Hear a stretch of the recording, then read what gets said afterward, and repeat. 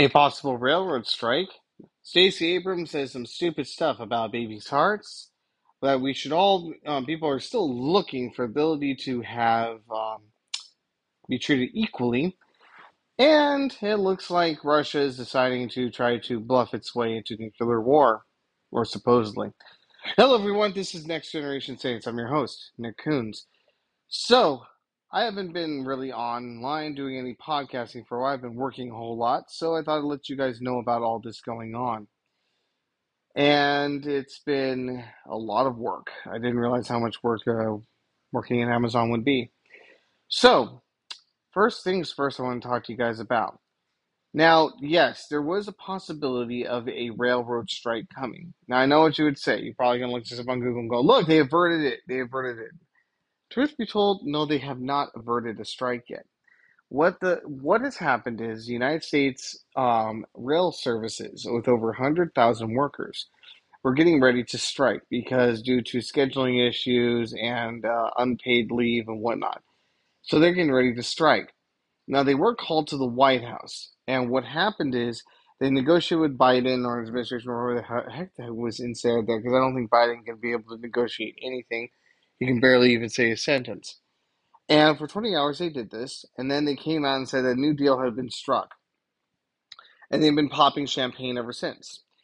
Well, the problem is it's a tentative deal that has not been ratified by either side. No one has ratified anything, which means that just like Terminator, that when the John Connor was like, wait a second, we stopped Judgment Day, and Schwarzenegger said, you did not, let me do a really bad impersonation. You did not stop Judgment Day. It is still coming. You simply postponed it. Thank you for tolerating my horrible impersonation of Arnold Schwarzenegger. Bill Schwarzenegger. I lived in California. The Governator. Anyway, I amuse myself. So no, the crisis has not been averted yet. UK is going to be striking as well, only leaving 10% of their entire transportation system running on October 1st if a deal is not struck either. So try to go guard it. Now, here's the other thing. Stacey Abrams had come out recently, and I've had politicians say very stupid things, but one has been Stacey Abrams coming out and saying some of the dumbest things I have ever heard. And one of it was she's obviously keen on wanting to keep abortion alive and well. So, what does a politician do when they can't convince you that their cause is just? Well, it's simple. They make things up. They just make things up. They lie to you. How else do they win but by hook or by crook? And by the way, before I go further than that, you'll probably hear my dog Max in the background making some noise because I'm currently watching over my pup while the wife is out getting some business done. So if you hear a dog barking in the background, you know what's going on. Anyways, I digress. So she had said, and I'm not making this up, she was at a panel talking about abortion, about voting, and all this stuff happening. And she decided to make up some BS, which is typical for any kind of particular politician. She says that when a mother goes in to get an ultrasound to check on her baby in the first trimester, after she's already had intercourse with her husband, and there's she took the pregnancy test and it says it's positive. They go in to check to make sure that the baby's stuck and that it didn't just because at that point, the first trimester, the baby could come loose. Now, when they go into this thing, they have the ultrasound, as I said. And the ultrasound, you can see the picture of the baby in its particular way of showing it. Also, at the same time, during these medical examinations, you get to hear the baby's heart for the first time. That's right. You blow. If you had headphones on, they pull that thing on, hook it up to the loudspeaker, and you hear the da dun da dun da dun or whatever it sounds like. Right? The baby's heart is beating. Stacey Abrams decides, as a moron politician with evil bent in her heart, says, and I quote, "It's a manufactured sound." Really?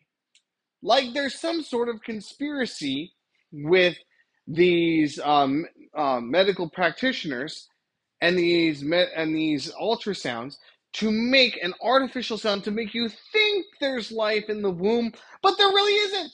So what you're hearing is you can't trust your own ears. You have to listen to them, because Stacey Abrams, who has no medical professional advice, she doesn't even know how to pour water out of the boot with the instructions on the heel, somehow knows better than these medical professionals what this is. She knows that that was an artificial sound that was made. But we all know the facts, because all these cardiologists, all these nurses and doctors who do this practice say, no, that's not artificial or manufactured. That is actually the baby's heart beating. She's going, no, it can't be. We want to kill our babies even more. Slaughter them. Because guess what? If we admit the baby's alive at that point, that there's a heartbeat, that means the man, a man like myself, can tell you no and can take control of the woman's body. Or maybe we just tell you can't murder your dang baby. Congratulations, you can't go to Planned Parenthood, and give him even more money, and plus on top of that, another fetus, and commit murder. So sorry, Stacey. I guess you just can't murder more babies. How unfortunate for you. Oh my goodness. We know from the Bible where it teaches us that God says that we are formed in our mother's womb, that He formed us there, He knit us in there, and gave us a purpose. These people who have the spirit of the Antichrist, and the people who support them, have the spirit of the Antichrist, who know better, who are the spirit of Satan within them, pushing this narrative that we need to slaughter our children, just like what they did with Baal, right? When the Canaanites were slaughtering their children to Baal in a sacrifice. My goodness gracious. Now, switching gears. Everyone nowadays really has been talking about for a few years now about how in this America and in the world they want to have equality, right? We need to get rid of all of our disgusting presuppositions. We need to get rid of all racism. We need to get rid of all these horrible things. No one can be prejudiced. Well, sounds great. But they keep on talking about this. I said to someone one time, we can't do that here in this world. We can only do it in the other world. And they go, what do you mean? I go, well, put it this way. Unless we have Jesus, there's no possible chance of this. And you go, explain. You go, well, if you read Galatians chapter 3, verse 28, it says, there is neither Jew nor Gentile, neither slave nor free, nor is there male and female, for you are all one in Christ. It doesn't, in other words, it doesn't matter your societal status, is what the book of Galatians Paul is teaching here. It doesn't matter, because all those I just listed were societal standards back in the era of the Romans. So what he's saying is, even to the 21st century here in 2022 in the United States of America, it doesn't matter about your social status, because we are all, if you're a believer in Jesus, one in Christ. We are not rich nor poor, celebrity or plumber. We are not elitist politician or the dude who cleans up the dog poop at the end of the day. We're all equal in the eyes of God, because in Christ we are all equal. That's where we are. So when we're talking about social status, when we're talking about how are we going to get rid of presuppositions and people who have biases, here's the real quick answer for you guys. I got a perfect thing of how we're going to solve this problem in our society. Apart from turning to Jesus. If we don't have Jesus in it, I will tell you easily how we solve it. We don't. Oh, but Nick, wait a second, hold on. We can write laws, right? We can write laws about that. Oh, really, really, really. That's funny, because we have people who perpetrate the law, right? Just because we say no to something, people still do it, right? I mean, come on, we outlawed murder. It should solve everything. Oh, wait. People still get murdered. Well, we outlawed drunk driving, but, oh, crud, they're still drunk drivers. Hey, but if we ban heroin, right, sorry, that's right, huh? Hey, but if we get rid of methamphetamine, we ban those two. Shoot. Ah! Human trafficking, we'll ban crud. It looks like we can't really solve the problem because seeing people keep perpetrating it. Well, maybe if we stop just trying to create laws in order to end these things. What if we, crazy idea, what if we brought Jesus into it? Really into the individual hearts of people. Wait a second, I remember that happening one time. I think his name was Saul, persecuting Christians, and then knocked off his high horse by Jesus, and then Jesus transforms his heart and he becomes Paul. Paul responsible for writings of most of the New Testament. Huh. Or maybe the sinners on the cross, right? The one guy who looks over at Christ and says, "You're innocent.